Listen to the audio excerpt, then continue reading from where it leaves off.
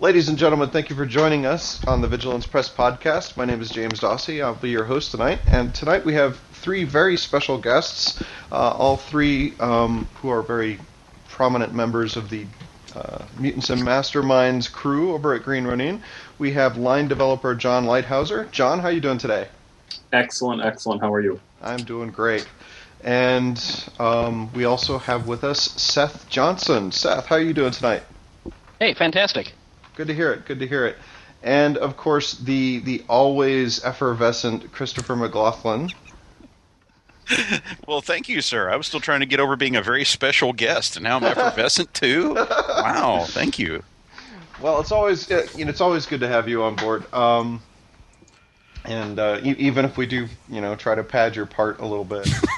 It's okay. I'm used to it.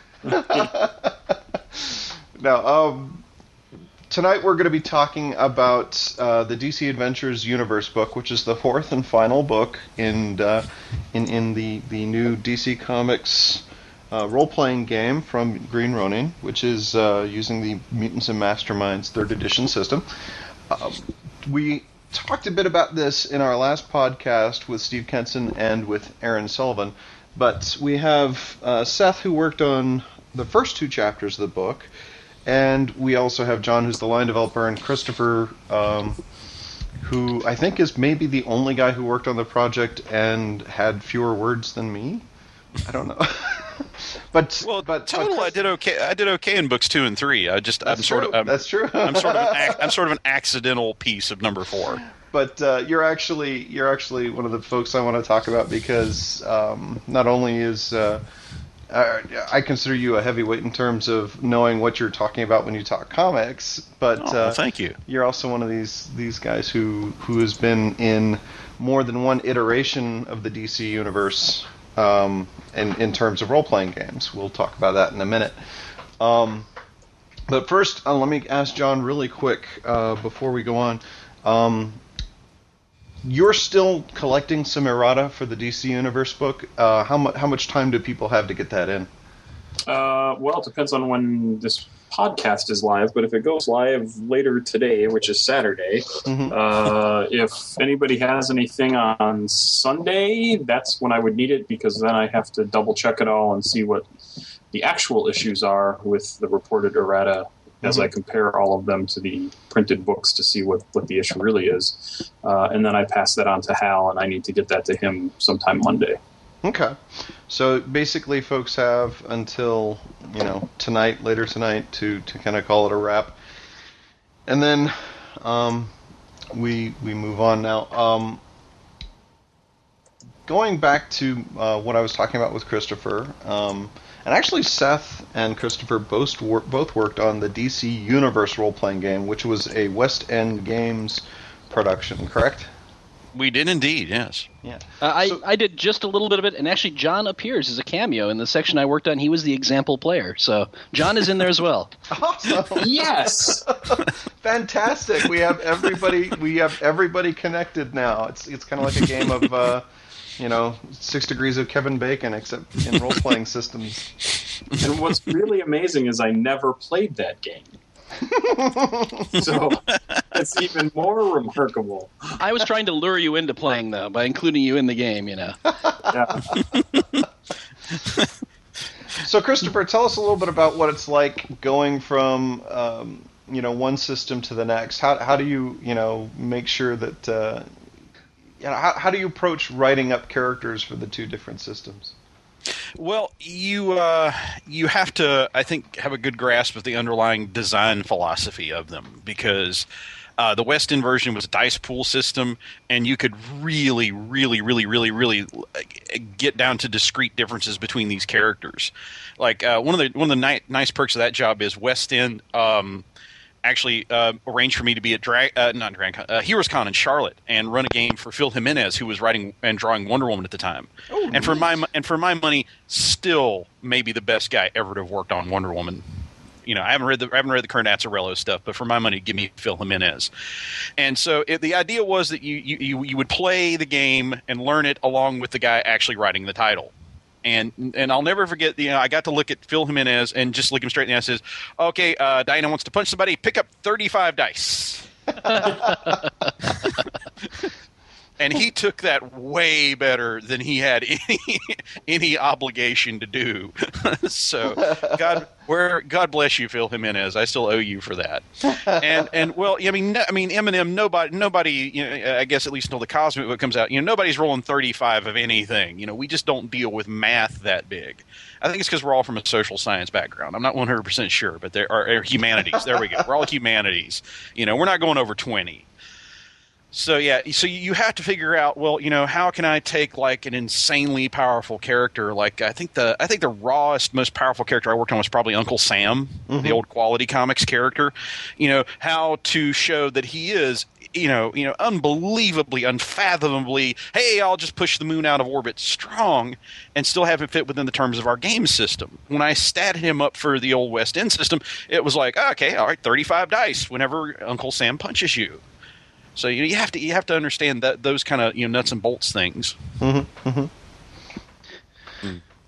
Yeah, West End was always good at handling scales like that. I remember in the old Star Wars game they had the starships could actually shoot at individual people, and you had starship damage and person level damage, and it's good fun. And of course, for those of us who remember Torg, that was actually, I'm trying to remember which came out first. There was the DC Heroes game and Torg. Both had very similar approaches to creating a measurement system that created like their own set of rules for measuring things, where they operated on they had different curves, because in the DC Heroes system, which the new DC Adventures game uses almost the exact same system, it's a doubling where every rank on the table doubles your values. But on as I recall with Torg, it was a curve. It was like everything was multiplied by 1.5. But that was another from West End games that I really liked. But getting back to DC Adventures, what as far as working on the project, what was different about working on the Universe books as opposed to the Adventures book, and then we'll get into DC Universes or DC Adventures Universe specifically. Who are we asking? Let's ask Seth. Let's start with Seth. Oh, let's see. Well, it's been I really didn't do a ton of work on the old DC Universe game. I wrote up a gadget system, and that was about it. And as far as my work here on DC Adventures Universe goes, it was much less mechanical and much more kind of content based. I wrote up very few characters for the new book, but I did an awful lot of research and reading comics and writing up a lot of the content and gathering details and sewing it all together. So I would say it was a lot less math and a lot more reading involved in working it up. Okay, so a little more comfortable for us humanities majors. Well, I was a combination English and physics major, so I have a foot in both worlds. Oh, there you go. So that's I never really did dig physics. That may be my problem. Okay. I'm sure that's it. But no, that's a cool perspective on it. Christopher, what would you say would be your kind of experience, since I think you were still dealing with a lot more of the stat blocky stuff with Mutants and Masterminds? Now, are we talking about specifically this last book, or well, no, just your DC Adventures in general, and comparing it to DC Universe? Oh, well, I'm glad you asked me that, because the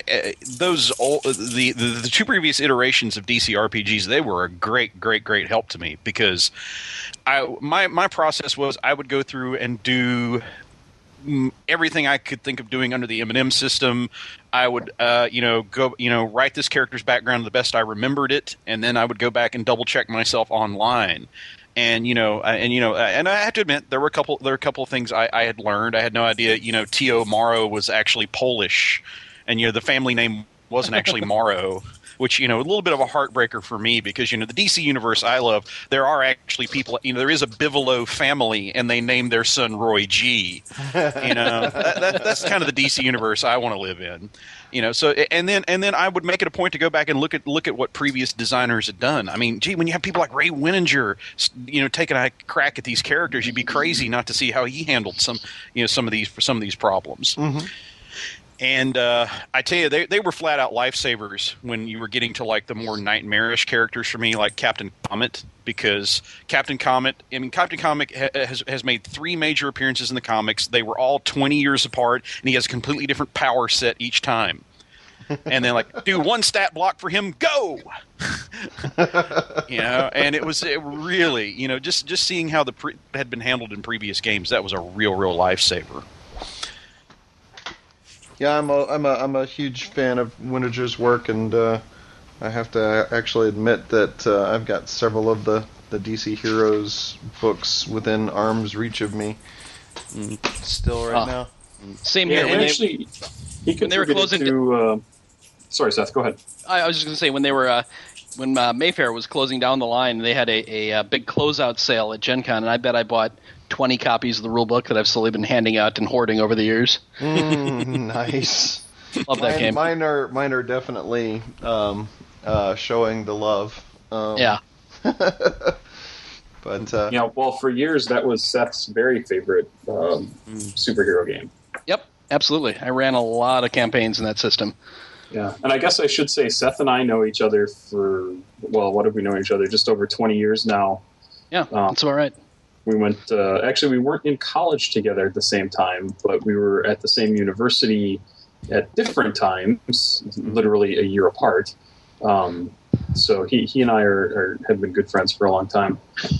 But that's the game that he always wanted to play. We were big, the rest of the group were big Champions fans, and Seth was like, no, let's play DC. And I said, I never really got that game. And then I got it after Seth showed up. So it's quite a good game. Yep. And I met them when they saved my life in Nam. Right. Oh, those were the days. We couldn't just leave you there in that patty.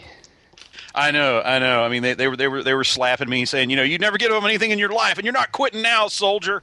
Live, McGlothlin, live. Yeah, and now we're doing RPGs together. Yeah. Been a good, what, 30, 40 years now, guys. You also had the map tattooed on your back. What the hell about that, John? Oh, that's right. He's never seen it. It's a retirement plan. Just glad it was you. Glad it was you, not Schwab. Schwab would have just skinned me and gone ahead. No, he's like a total peacenik. He couldn't hurt a fly. He is, but we have to kid him to the contrary. It's true. But I was going to say before, Ray actually did. Not only did he help organize the entire DC license for us over at Green Ronin, he is very, very good friends with Chris and Nicole, and in fact is one of the Monday night or Tuesday night, I think it's Monday night game crew over at their place. And he also did a number of write-ups for DC Adventure. Let's see, Volume 1. I think he just did Volume 1, but maybe he did somebody in Volume 2 as well. I don't remember specifically. I guess I could look at my book. But yeah, he did some write-ups for the DC Adventures books as well. Cool. Yeah, he did do Volume 2 as well. Okay. Does he ever show up at Gen Con? I'll have to get his signature. I don't think he has in a while. I know he could if he wanted to, because he worked at Microsoft for many, many years, which I'm sure paid him pretty well. But I think he's kind of been busy with other stuff, although this year I really wouldn't be surprised if he showed up at Gen Con, but I don't know what his plans are. Cool. Well, I hope I'll get a chance to meet up with him someday and thank him, because many years of gaming, and especially with the DC license, I was a big fan of the DC Heroes role-playing game. That was one of my high school role-playing games. That was back in the 80s when I was I kind of discovered the DC Heroes license through the role-playing game and then got interested in the comics. So it was kind of the role-playing game caught my eye first. and then I started buying into the Teen Titans because the Teen Titans were kind of their the characters they used to introduce you to the system, and that was kind of where my love affair with DC really started was through the game. So that was now we see why people license games. Yes. See, I picked up DC Heroes because I love DC Comics, and then went from the game into creating our own heroes. And I bet we ran a 15-year campaign. I have actually a picture hanging on my wall that one of my best friends drew for me of many, many, many of the characters we created for that campaign. So I love that game. Very cool. Very cool. So I'm hoping that people enjoy DC Adventures as much. One of the things that I was thrilled about, and again, I wanted to thank John for allowing me to participate. He tapped me when he was looking for some people to fill in some stat blocks. I think people have been bugging me to tell them which ones I did, and to be honest, it's kind of sad that I go, well, I remember 2 or 3 of them, but I think I only did like 9, or so. And I think James, my friend, can I give you some tips? Yeah. Don't ever admit which stat block you did. Exactly. Back when Fred Yon was the line developer for the WEG game, I actually saw him cornered for 45 solid minutes by this incensed fan who couldn't believe that they gave Batman a 4 physique instead of a 5.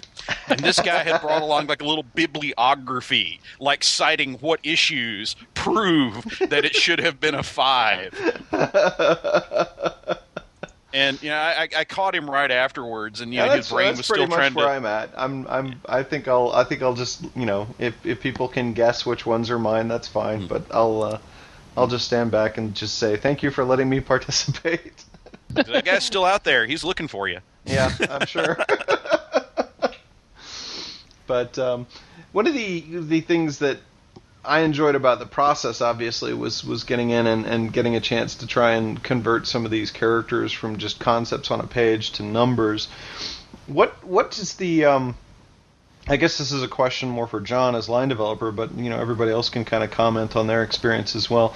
What was your obviously you would essentially give out the assignments, but I know you went through all of the stat blocks like one by one and kind of read over them and did some evaluations, because I know even we had some conversations about kind of how to do certain characters. I think the one that you brought up with me was when you were working on Clarion the Witch Boy and Tikal. But what was your basic approach to trying to make sure that each of the characters kind of represented what people would expect? Well, really, that was a matter of kind of working off what Steve and I had initially set up in the 28, I think it was 28 characters in the DC Adventures core, the Hero's Handbook. And so those characters we went over a few times, and I think Steve pretty much got it right off the bat in terms of what the power levels were for those characters, and I know we adjusted a couple by like 1, something like that. And then it was really just a matter of he and I going through the lists of all the characters we were going to include and giving them a power level that we thought was appropriate. So, the classic example is Robin, Nightwing, Batman kind of thing. And there are certainly power level differences between those characters, but which helps to kind of inform what the write-up is going to be like. So, their attack, defense totals, things like that. And then it was just a matter of making sure that their skills were appropriate, advantages were appropriate, the stats themselves were appropriate. And so it was always a matter of kind of checking each character against some other character that seemed like a particularly good keystone, I guess. There wasn't a single person who was the keystone, but everybody was kind of checked in reference to everybody else. And one of the big things for any of these characters was we could certainly, and we say this in the not what you expected section in the first couple of pages of each of the books. I'm trying to think. Captain Cold is really just a normal guy with a gadget gun, but he stands up to the Flash, who can, at various times in his career move at the speed of light, which would not be much of a threat for a normal guy with a gadget gun. So his stats reflect him being able to fight the Flash, not him taking on the cops. Right. It has to be a little more fluid, and account for the fact that he does take on the Flash, and so it's definitely not a realistic representation of characters, and Eminem is not a realistic game. So, okay. And come to think of it, is very few DC villains on paper should be a match for any of the heroes they tend to fight. Yeah, exactly. Unless it's like one of those cleverly reversed characters like Sinestro or Bizarro. It's always, Batman is fighting a guy with like a ventriloquist dummy, and that's his power. Well, Batman versus the Joker, who has the power of insanity. Yeah. Well, part of that is because by their very function, villains are supposed to fall down by the end of the story, and heroes have to live to go on to the next story and fight the next villains. Yeah. But still, you want the villain to be a challenge during that story. So. Yep. And again, that's one of the interesting things about role-playing games versus storytelling. I think it's a fine line, and different games kind of step one way or the other when standing on that border. But with kind of the origins of Mutants and Masterminds being in that kind of D20 game where it's very much about kind of combat mechanics, you're going to be spending a lot of time, using those mechanics to represent the characters and try to entertain yourselves by having these characters fight each other. So focusing on those aspects of the character is totally appropriate for Mutants and Masterminds, I think. Mm-hmm. But going to the fourth book now, this is the final book in the series. It was always going to be a 4-book series of books, right? There was never any talk about doing a 5th. No. I mean, there's been plenty of talk about it, but our contract with Warner Brothers / DC was for 4 books, and that was it. And that's what we've been that's what we did. And we are not currently secretly working on a 5th book, or there's nothing like that going on. Well, I am, but John hasn't agreed to publish it. Exactly. We're effectively done with that contract, but we can continue to sell the game for the foreseeable future. Well, that's great. So, first of all, how does it feel to finally get this 4th book off and into the wild? It's I think really good does not quite encapsulate exactly how good it feels. It's really nice to be done with these books because they were so labor intensive. Not just for myself, but for the writers when they were doing them. And if I'd known at the time how long it was going to take to get all this stuff done, I certainly would have spaced things out a little bit more. Although that may not have been the right decision anyway, because things have certainly changed with the new 52, and I think people would have wanted to include all sorts of information from the new 52 if they had been writing this stuff in the last year instead of 2 years ago. And to be clear, I think we actually had a couple of questions on this. When was the final version of the DC Universe manuscript pretty much put together? Well, let's see here. When it started, so I have a file here. I knew you were going to ask me about this, so I'm in the DC Universe file on my desktop. Steve and I wrote the initial outline.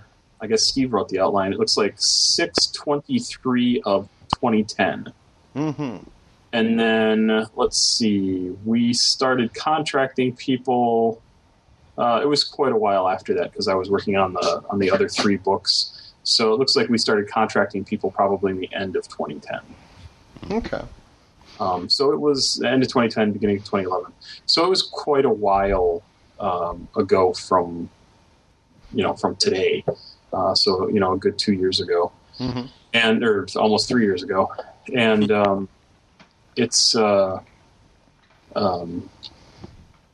and then in terms of the final draft, like what we sent to DC, really that text was probably laid out in January. Okay. I would say. And then, in fact, it may have even been December because Hal laid out the book and then knew exactly where we needed to look for art. And then we made those requests in December. We got the stuff in beginning of February, March. It was not long ago that we got the art, and then he was able to finally put it together. We did a proofread run on it with a bunch of people, and then sent it to DC. They gave us their feedback, which was thankfully not very much feedback. And then we did another proofing run, which I think a number of you helped with. And then finish that all up. So the final version of this book will be this Monday. So we consider it a living document right now. In fact, I think most of our books are living documents until they get published in physical form, and even then we update PDFs if we find stuff after the fact. So okay, so that puts the basic structure of the book and most of the writing being done before the New 52 was even announced, and you guys weren't given any kind of special advance warning. Oh, yeah, they told us everything that's going to happen for the next 10 years. Okay. So that's not true at all. You know who Pandora is. Pandora is actually a shape-shifted John Jones. Oh no, sorry, that was Bloodwind, which I think is also what you get when you eat a Chipotle. I had a joke, but I can't top a Bloodwind reference. Does anyone else remember Bloodwind? I remember reading him in the or his appearance in the Death of Superman storyline. But because that was the only time I'd ever seen him, I'm like, who the hell is this guy? Everyone reading Justice League at that point was asking the same question. So. Yeah.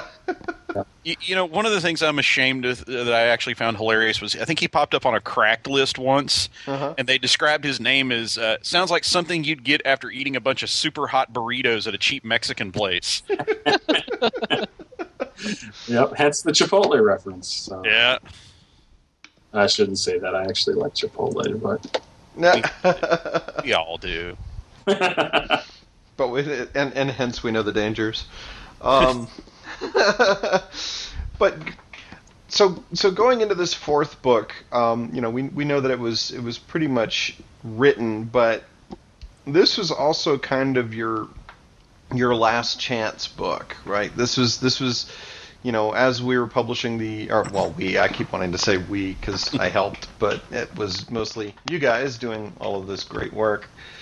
But as you were getting closer to the last book and kind of had to trim characters from one document or another to get there, how many of those kind of displaced paranormals, if you will, managed to find their way into that fourth book that otherwise might not have seen the light of day? Yeah, actually, it's interesting. The book is kind of a hodgepodge of stuff like that. Some by mistake and some by kind of happy accident. So the like Johnny and Jakeem Thunder and the Liberty Bell entries were actually supposed to be in what would that have been in the first book of Heroes and Villains? I think so. They were right near the tail end. Yeah, Liberty Bells were penciled in for 2. We're in for 2. Yeah, and for some reason I totally lost those write-ups. And the only...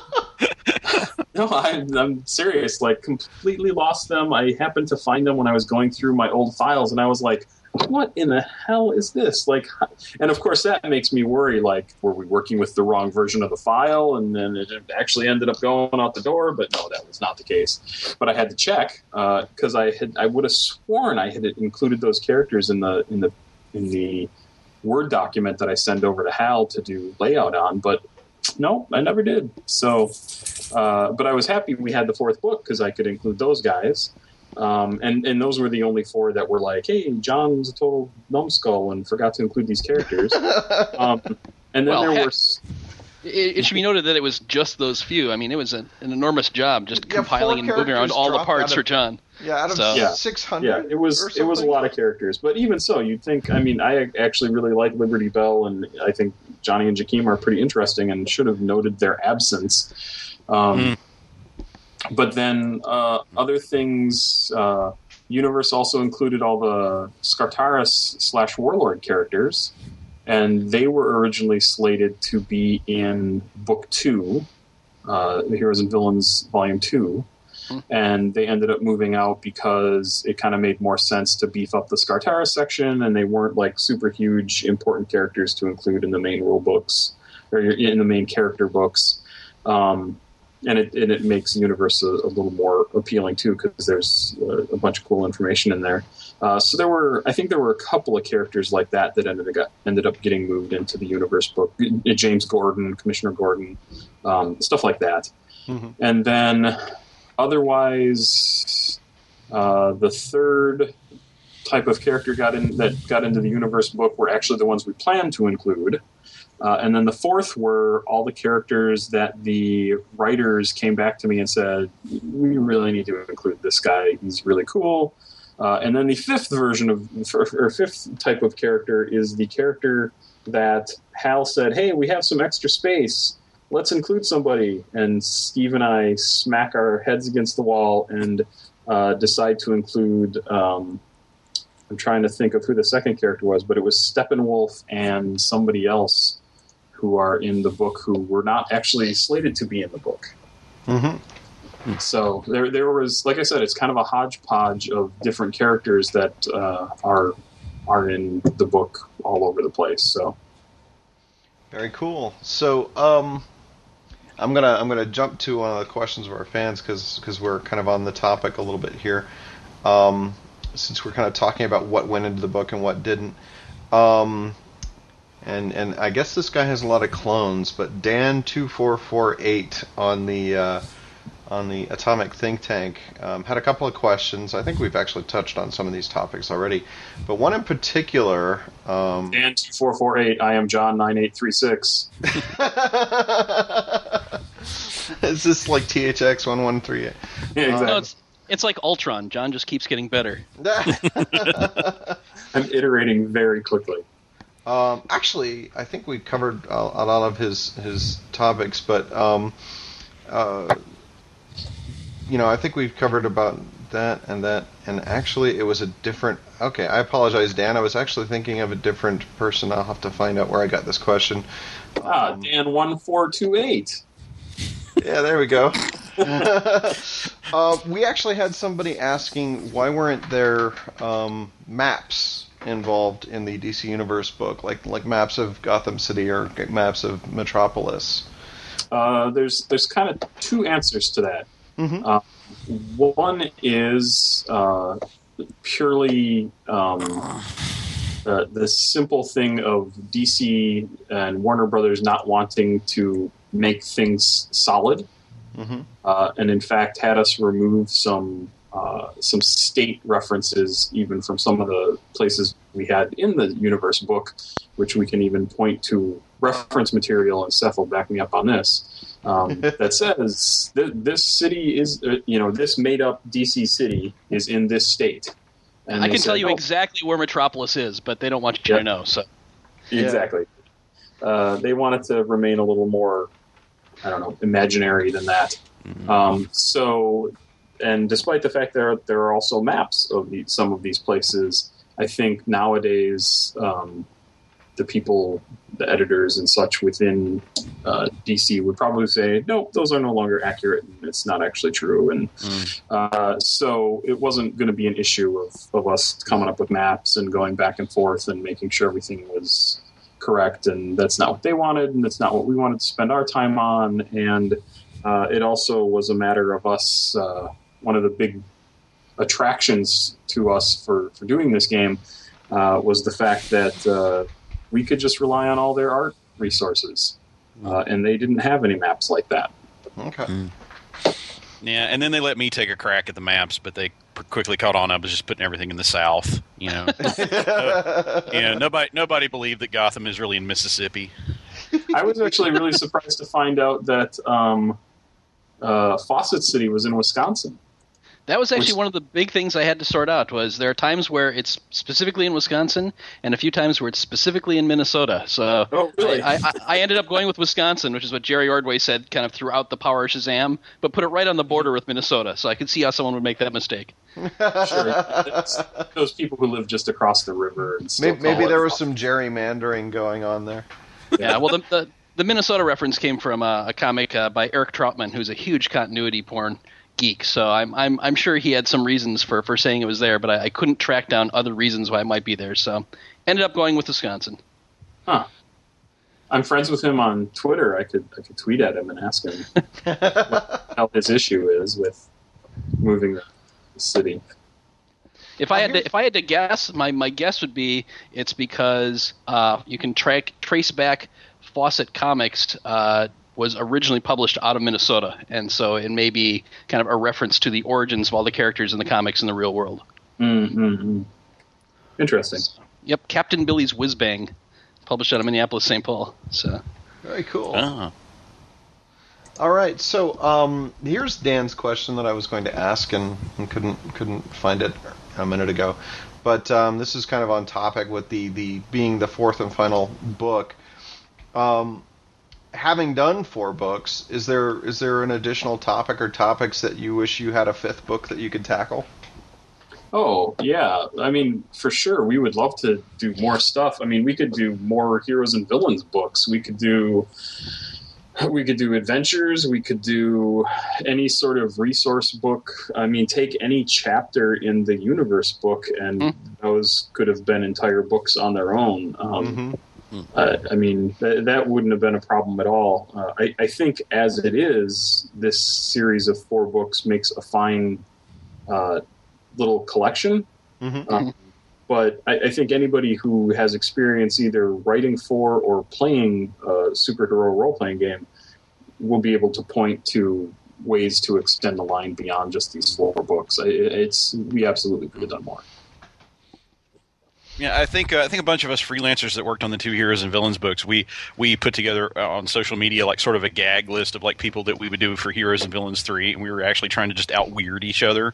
And I thought that I had one because I wanted to stat up like Bob Hope and Jerry Lewis. And then Jack Norris one-upped me from that. I wish I could remember what Jack came up with, but I topped him by remembering that they had done like a treasury edition of Greatest Heroes of the Bible. So thinking, there we go. Okay, there you go. We can do DC stats for God. There we go.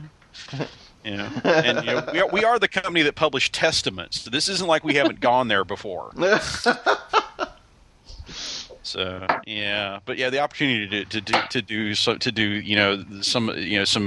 really weird stuff would be a lot of fun. Yeah, and I mean, I think another Heroes and Villains book to include a lot of the lesser known or less used characters like Vibe or I forget. That's a shout out who for else. Theron right there. Yeah, Kite Man. Kite Man. Yeah, Kite Man. Yeah. Did we do? We did do Killer Moth, right? We didn't do Chiraxes though. I think we did both. I don't know if we did. We did the artwork for Chiraxes was in there, wasn't it?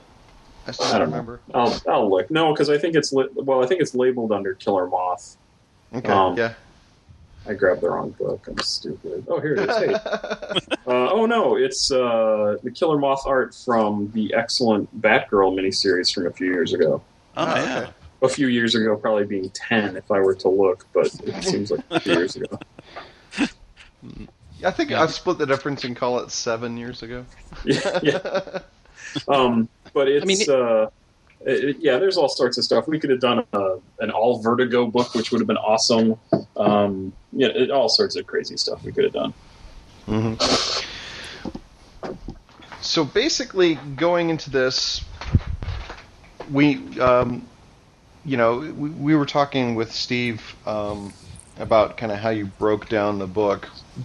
Seth, when you basically got the first 2 chapters, you were basically presented with doing the history of the setting and then tackling Earth. How do you break down the history of the DC universe? Partially by doing lots and lots and lots of research. So John let me know early on kind of what their plans were, and he said we probably won't be handing out assignments until November or December, and I just spent the summer and fall reading lots and lots and lots of comics and taking lots of notes.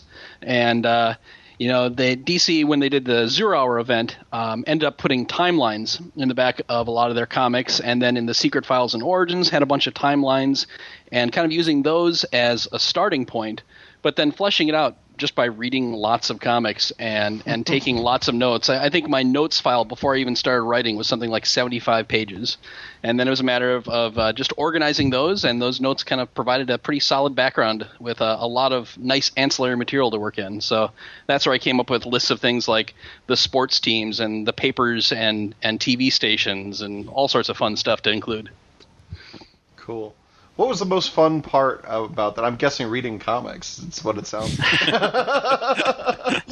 Yeah, but given the sheer volume of comics I read, it wasn't necessarily as much fun as you'd think, because I wasn't all that interested in, like, was the hero fighting the villain? It's like, well, where are they fighting, and when are they fighting, and what newspaper boxes can you see in the background, or what TV screens are shown, and kind of pulling out all the background materials. I remember there was a run of Green Arrow that I got particularly excited about because a villain had planted bombs all around town, and I didn't really care what villain was doing it. Here was the name of the bridge and where it was. Here was the sports arena and what the name of the team was. Like, this is fantastic stuff. It was definitely a different kind of comic reading, but it was a lot of fun. Yeah, I can just see you sitting there going, "Oh, hey, they named this sports team this," and running around and pointing it out to your friends, and your friends are all like, "But dude, who is the villain?" And you're like, "I don't remember." Yeah, who cares? Yeah, and there were other times like I know that the Opal City soccer team got mentioned, but they didn't really name it, and so I had to go digging around to see if anyone had ever actually named it, and the internet was a good resource for things like that, right? They'd say, like, oh, yes, they said that this happened at this time, but then I'd have to go track down the primary source to make sure it actually happened in the comics. And it was a fun task, but definitely one that took a long, long time. Can I tell you? I will file the names off this, so I won't embarrass anybody. But one of the entries that I worked on this involved some rather obscure points, just some passing references to the kind of things that Seth is talking about. So I was blessed enough to have one of the creators come to an area comic book convention. And I gave him a business card. I told him what we were doing, and I said, I'd really like to do right by your character. So could I send you an email? Could I send you my manuscript? And they said sure. And so I sent them the entry. And then after about 3 or 4 days, I got a email back saying, like, you've put way more thought into these minor points than I ever did. So you've done a much better job than I could. God bless you and your project. So I just took that as a sign we were on the right track. Well, and the wonderful thing about kind of reading all these comics and then trying to synthesize it all together into one entry is that there really is some kind of quiet hive mind going on. Whether I think that the comic writers and artists intended or not, it really is pretty darn internally consistent. I could count the number of times where there were direct contradictions of information maybe on one hand. So whether they know it or not, the details are there. And you've always got the out of all the reboots they've done. Yeah. That is true. The universe gets wiped clean, and you have a blank slate to work with. Oh, great when dealing with fans. You can always just get that very serious scholar look and go, well, you're thinking of the pre-Infinite Crisis version of the character. Is this like that episode, where James Kirk was really the evil James Kirk, and that's why he couldn't remember the locker combination? Yeah. Yeah, totally. So, basically the first chapter of the book, and this is kind of for painting a picture for people who haven't picked it up yet, and if you haven't, what are you waiting for? The chapter 1 history section runs about 30 pages, about 27 pages it looks like. But it's mostly, you've got before in the beginning, so it's starting like billions of years ago, early days, ancient history. I like the Times of the Brave and the Bold section. You've got the Black Pirate and things like that. Then you've got it is apparently just Black Pirate. Yeah, just Black Pirate, not the Black Pirate. Yes, that was actually something that was one of the fixes from DC. It's Black Pirate, not the Black Pirate. Okay. Huh. Yeah, thought it was interesting.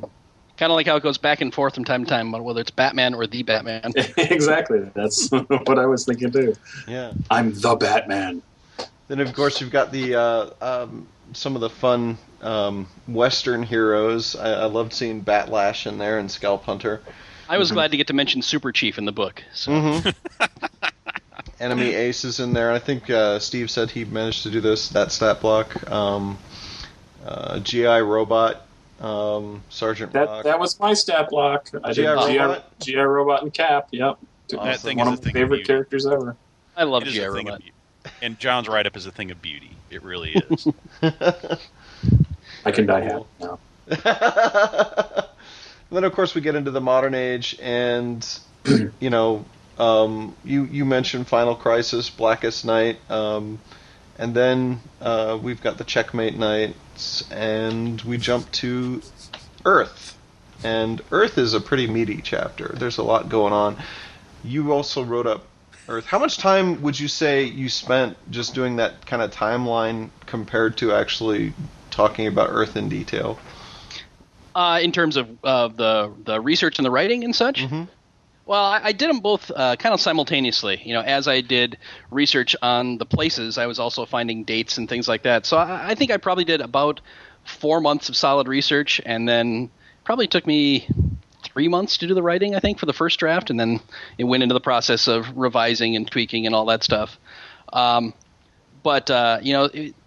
Certainly it was figuring out as we did the research which ones could get a longer write-up, such as the ones that are there for Metropolis and Gotham City, and which ones fell into the lists of just kind of paragraph length of places like Mount Thunder and Fairfax and places like that. Mm-hmm. Yeah, there's a lot of math that goes into a project like this. You kind of have to start analyzing things like Steve was describing the spreadsheet that John and he were going over when they were first doling out assignments on page counts and whatnot. But you cover a lot of ground in the Earth chapter. I mean, there's a lot going on, obviously, in the DC Earth, especially. Well, and I think that was the hope. As we put that all together, was just to show that not everything is happening in the present day in Metropolis. There's the DC universe is a huge canvas, and there's a lot of possibilities for people to dig in and have adventures, all over space and time. So, I'd go back and have some adventures alongside the Silent Knight like Superman did, or, go around the world to Oolong Island, or, Africa. There's plenty of adventure to be had in Africa. Canada is a little light on the ground. I know people have been talking about that, but even then we managed to squeeze in mentions of some Canadian heroes that have shown up here and there. So. Yeah, I think Steve was jokingly mentioned that nothing really happens in Canada or Africa, and I'm like, yeah, I didn't want to contradict him on the show, but it's like, yeah, we actually do have some stuff in here. Yeah, yep, and especially for Africa. You have Eclipso was there, certainly up in northeastern Africa. You have Bialya and all the things that happened there related, back in ancient Egypt. But even in the modern day, if we'd had a few more months to work on the book, we would have had all the Batwing stuff to fold in, which is really helping flesh out Africa. Mm-hmm. But even before that, there's been a fair amount of good stuff there. Mm-hmm. And of course, my friend Jack got to do the Chinese super team, the Great 10. Fun stuff. Which had some of the most bizarre power concepts I'd read in a while, but. Now that's what happens with Grant Morrison characters. Yes, so, I love them. But some of those characters appeared in a lot of the research I was doing when I was doing some reading for write-ups. It was kind of disappointing to have somebody else get them, but I was like, yeah, I can't wait to see how Jack handles those characters, and I think they're really cool. I know he's really fond of the super fecundity power, but. I'm still kind of a fan of August General in Iron, just because I think he's a really cool character. Yeah. Well, I'm an enormous fan of Captain Carrot and his amazing zoo crew, and I was bummed I didn't get to write them up, but I was glad that they were in the book because when they finally showed up, I could take a look and go, yes, that's awesome that they're in the game. Yeah. And they were kind of the they were the post-crisis but pre-52, right? Version of the zoo crew. I'm trying to remember. John? I think so. Actually, I'm not 100% sure because that sort of differentiation we weren't really concerned with so much as getting an appropriate representation of the character. So, yeah. And even actually, what's funny is I kind of regret our choice for the art for that piece. I don't even know what page they're on here. I'm looking at my. They're on page 155. Oh, I'm on 145. But their art includes the Eagle guy, who I can't remember the American Eagle. American Eagle, of course. How on the nose.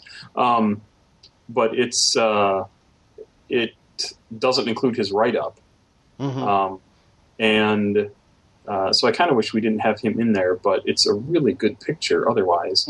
And the Captain Carrot I'm most familiar with is from the original series back in the early 80s when I was but a wee lad. And just thought it was super fun and goofy. And in fact, I don't even recall off the top of my head who wrote these guys up. But wasn't me. I thought they turned out pretty well. So we can let Chris take credit for it. Yeah, good work, Chris. See, I only came in with like the gritty '90s reboot where they went all Watchmen. Right? Yeah. When Mike Barron was writing them, they were all around for Pig Iron's funeral, and and trying to figure out who's killing the masks. That's where I came in. That actually was they appeared in Teen Titans as a comic that I think Kid Flash was reading, and that actually was a gritty reboot of Captain Carrot, where the heroes are being killed off. I think that's where American Eagle appeared for the first time. So, so if you want that's where to track it down. That's we could do a whole other podcast about these characters have been around for so long, they've been in the hands of so many different creators. Like, how did you deal with that one period in the character's history where they were truly awful and just nigh unreadable, or somebody just has like a really awful take on these characters? Well, I think part of it is, kind of whether it be a character or a place or whatever, you distill it out until you represent the most iconic, possibility-filled version, and that's what, we try and put in the book. We're not trying to give an authoritative take of everything that's ever happened, but more a toolbox, of possibilities. I think I was just saying earlier that we wanted to be more mythic than specific. So. Oh, yeah. And I think somebody mentioned... and obviously the ardent fans will take issue with this, but I'll set myself up anyway. Is that even a lot of the new 52 variations on these characters are not going to stray too far from the write-ups as they've been presented here. I think the character who probably varies the most, although I'm sure people will argue with me on this too, is probably Red Robin, who, for one thing, doesn't even exist in these books, but just the addition of flight to the character makes it, I think, fairly different, but mechanics-wise, it's not particularly different. Right. And any of the minor differences that you particularly prefer in your characters that may not appear in this book are fairly easy to add on. Yeah, exactly. So, and I mean, this is one of those great big, potpourri books where you can find something for yourself. I mean, there's something in here that's gonna remind you of what you love about comics. At least I certainly found myself. That was my problem when I was trying to actually help with the proofreading, was that I kept getting into reading mode where I was actually enjoying the book. Yeah. I understand that. I was actually reading Seth's section of the Earth, the Earth chapter, and I'm reading it, and I was like, "Holy crap! Where did he find this information?" I mean, it was insane, the stuff that was in there. I wish I could remember what pages I was doing, because it was definitely in chapter 2, but it was like talking about the different cities, and then like these different parts of the cities and how they had this name and that name, and this character was from there, and an angel and the ape are from here, and they were the babysitters for Spike and Spank, and was Sugar and Spice, yeah. Sugar and Spice, or Sugar and Spike. Yeah, Sugar and Spike. Yes. No, it was crazy to read through all that, and actually, and everybody did that sort of thing. I just happened to be rereading Seth's section and like finding all this information, because there is definitely a difference between reading a book to edit it and reading a book to just read it. Mm-hmm. And it's you don't get as much content when you're reading to edit. But everybody did such a good job on this book, kind of pulling out all the stops and finding all sorts of good information to include. And this book is very different than any of the other three in that this is obviously it's about the setting, right? But mm-hmm. This is much more about kind of defining what the world is like, as opposed to defining what the characters are like. And so in a lot of ways, this is probably the most fun book in the line. Yeah, I think that,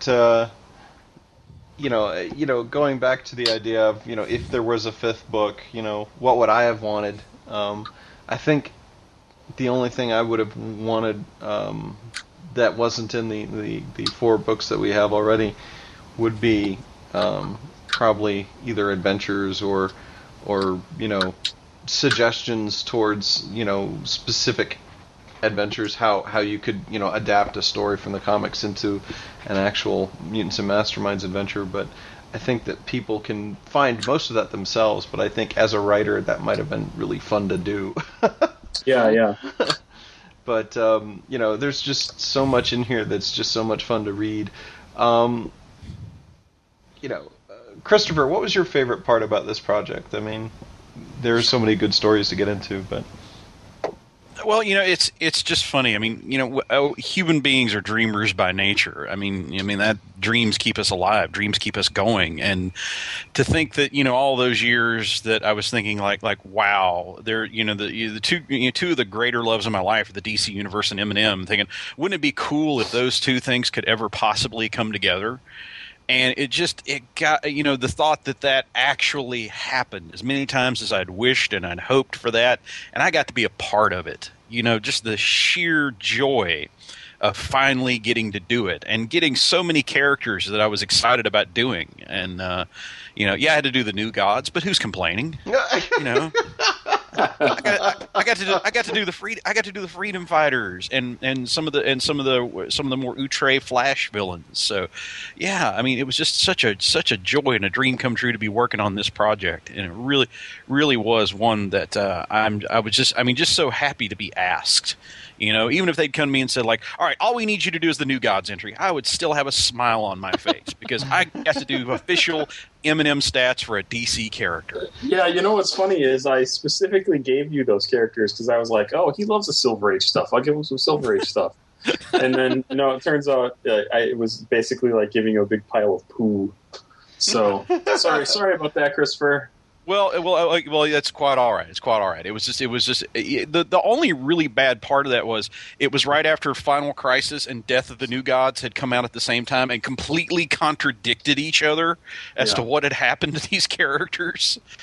So just having to flip a coin about which one of these I'm actually going to write up, that was the only real headache with that one. And hey, and here's my chance to publicly thank Seth for bailing me out on that project.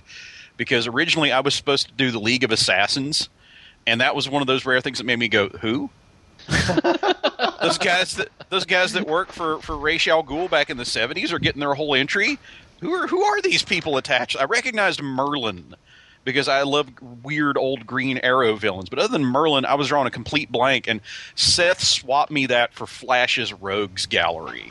I mean that's the thing I would have dumped a body to have done in the first place. So I mean, Seth was my angel there in the middle of that. So thank you again, sir, publicly for the world to hear. It was a blast. That was another one of those entries where I got to go and find all those obscure members that had shown up as one-shot Batman villains and say, what story are they telling by putting all these guys together? And it came together really well. Same with I did the entry for the Secret Society of Supervillains and stringing together all the different appearances of that group over the years, I was kind of surprised to see that, there was a coherent narrative. When they first showed up back in the 70s, they were a plot by Darkseid to undermine and take over the world. And in their latest appearance during Infinite Crisis, Darkseid was using them to take over the world. So, all the goofy twists and turns they had taken over the years were apparently just part of Darkseid's plan. All part of the plan. So, assuming that there aren't any major stumbling blocks, and I don't see any between the release of the PDF, which is out now, people can go buy the book and pre-order the hard copy and get the PDF for $5, and you can do that through your friendly local gaming store too. Yes, you can. John, if their local gaming store doesn't know about your PDF program, how do they contact you? They can do that, I believe, by just emailing either Bill at Green Ornine or I think sales at greenornine.com. Okay. And it's like the super simplest thing to do. What happens is you pre-order the book from the retailer, your favorite local game store, as they like to say, and the retailer can get a list or can get in touch with Bill, our sales guy, and Bill will supply him with a code that the retailer will then give to you to download a copy of the PDF. Okay. And basically it's a discount code, so they get it for $5? Yep, so they'd get it for $5 instead of the $20 regular price tag. Okay. And you also get the PDF right away, as opposed to having to wait until the book comes out. Exactly. I think that the overall greed factor, the immediate satisfaction factor, is what drove me to start picking up the PDFs in the first place back when you started doing them. I think at the end of second edition, but I've collected all of them now. Yeah, we've kind of needed to figure out exactly how to do that before we could launch it, and it's been pretty successful. We don't have tons and tons of retailers who sign up for it, and we always wish there would be more, because it's definitely a bonus to the fans who are actually doing the pre-ordering and letting people know, like, hey, we're interested in this. So if you're thinking of ordering the book and you'd rather do it at your store, which we heartily encourage, it probably will take your store manager 5 or 10 minutes to get everything straightened out and get some codes that he can give out to anybody who pre-orders the book. So it's easy to do. Cool. So let's see. I think we've just hit the hour-long mark here. So trying to think if there's anything we want to cover about DC Adventures Universe that we haven't quite touched on yet. Are there any favorite characters that you guys were looking forward to doing that you're really happy you got a chance to, or anything that kind of jumps out? I know that Christopher loves telling his top story, the story of doing the top. But do you have any other characters that were really fun to do? I have so much love for some of the goofier Silver Age villains. Getting to do guys like Professor Ivo and Tio Morrow. Those were a lot of fun. Honestly, just for the design work that I did on them, just for the sheer number crunching on them, I was really, really, really, really, really proud of the jobs I did on Captain Comet and the two versions of the Ray, the Golden Age and the Modern Age, because getting all their powers to work the way they should in M&M, and as many as they had, damn near killed me. It was a real struggle. But that moment of satisfaction you get when you think you've nailed it and you get the points and they add up and everything's fine and you just want to jump out of the chair and give them a booyah! I own you, Second Ray.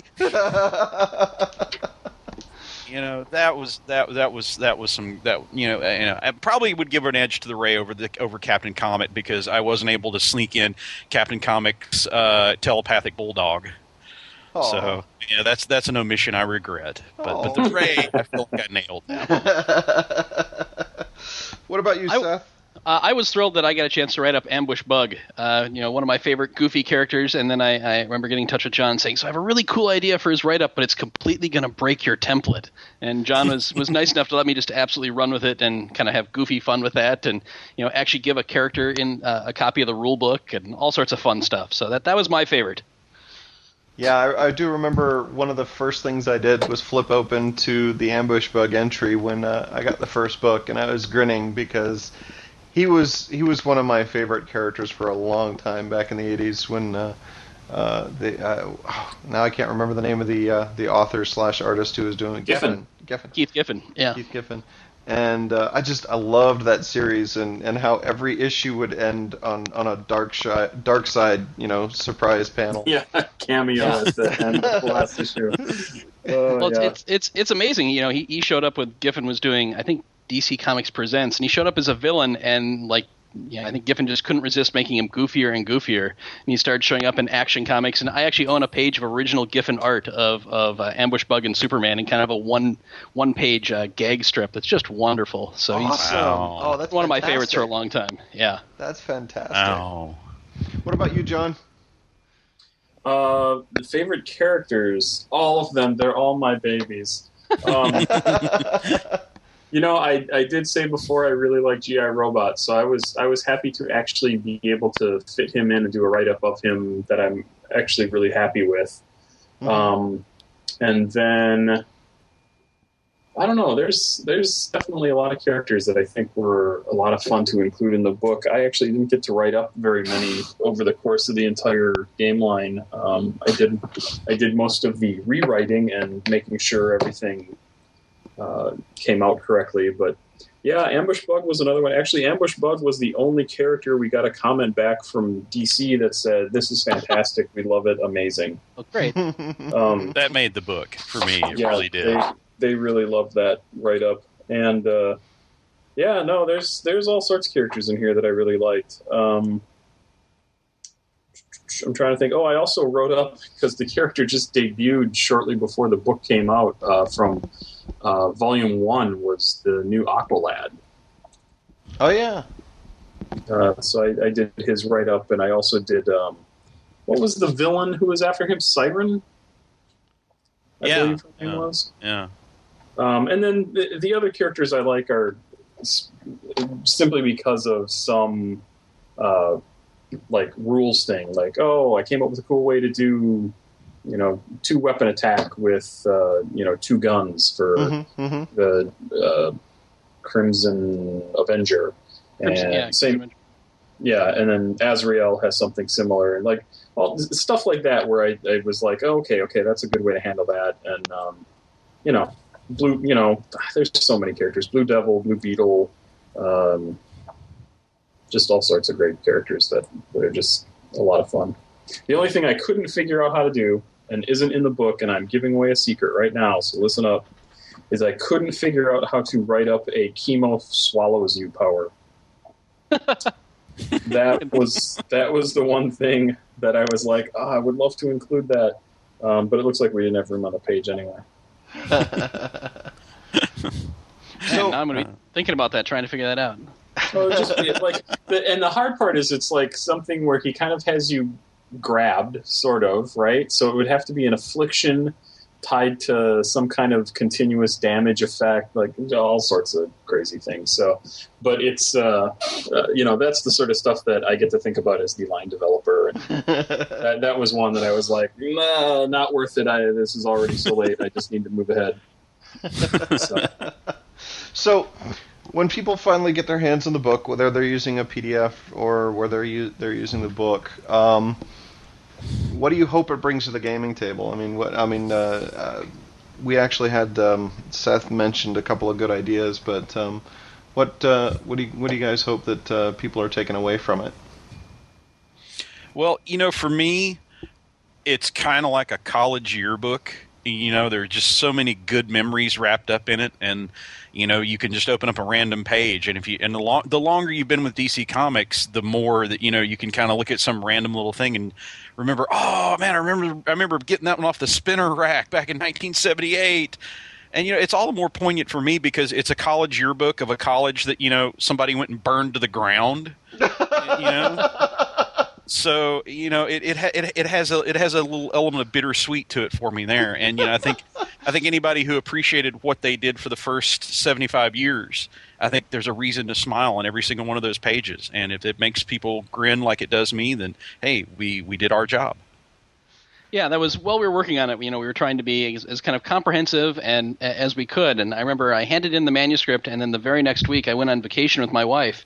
And we were a couple days into the vacation, and I saw, USA Today was for sale. Up in the corner was a picture of DC heroes. I'm like, oh, that's cool. I wonder what coverage DC got.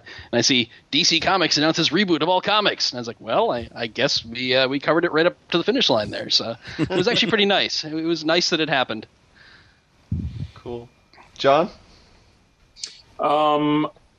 Boy, I don't know. I guess, a lot of this I think I answer in the afterword in the book, because it really was very much about kind of, for me, two of my big loves coming together, which is, I won't specifically say Mutants and Masterminds, but I will say gaming in general, superhero gaming, and DC, and I love that it's just happens to be Mutants and Masterminds, which I happen to be the developer of. Just having those two things come together and being able to put together a book or a series of books like this that will hopefully, hopefully there will be big fans of these books, which will encourage people to continue on and either reading comics or playing role-playing games or playing Mutants and Masterminds, or maybe one day they want to become a writer of this sort of thing and spend, like Seth did, hours and hours and hours and months researching and reading comics in order to earn 3 or 4 cents a word. It's it's just this is all something that we really love, and hopefully the people who use these gaming books will also love it. Now you're a math geek if you stopped at that point and you went and grabbed your book and started counting words to try and figure out how much somebody made. But, can I slip in a random story that I think may make Seth feel better about the amount of research that he did? Sure, please. Yeah, I wrote a good chunk of the Flash source book for the old West End DC game that had made it as far as layout. It just never got published. I mean, it really, they could have put out PDF 5 more minutes. They could have had a PDF of that available. And they asked me to write up like the history and layout of Central and Keystone cities. And for various reasons, the only way I could approach that project was sit down and read every single Flash comic from start to finish and just make copious notes. And it just wound up being like this total obsessive project there for me a while. But I wrote it up, was very, very, very proud of it, submitted it, and then I got the worst note I think I've ever gotten from second worst note I've ever gotten from a line developer. It said, "This is great, this is brilliant, it's very, very, very well done, but we've made a deal with DC and Jeff Johns is going to be writing this section." Oh, man. And the worst part of all is, it's not like I can complain. How dare you pick the actual writer of the comic over me? So yeah, and it was just nobody ever actually saw the book anyway. But to think even if it had been published, the thing I put by far the most work in, nobody would have seen anyway. Ow. Pleasure becomes pain. Yes. Oh yeah. Yes. And this is why, for people listening, this is the kind of thing that we do as a labor of love. We don't do this to get rich. And we don't do it for our sanity, that's for sure. James, are you degrading the $27 I got for writing the Flash source book? Well, I don't know how you fund those blimp war fortresses of yours, but I thought the goal of those was to kind of supplement your income. Am I wrong? Should I be asking for more money here? Well, at least make sure there's always a kill fee. That's the lesson I learned from the Flash Green Lantern source books. Always make sure there's a kill fee in there. Mm-hmm. That was that's actually something that I preach to my artist friends as well. I mean, everybody who does commission work, I think, and this could be an entire podcast actually. So maybe we'll save that for another time. But just to agree with you, yeah, there's.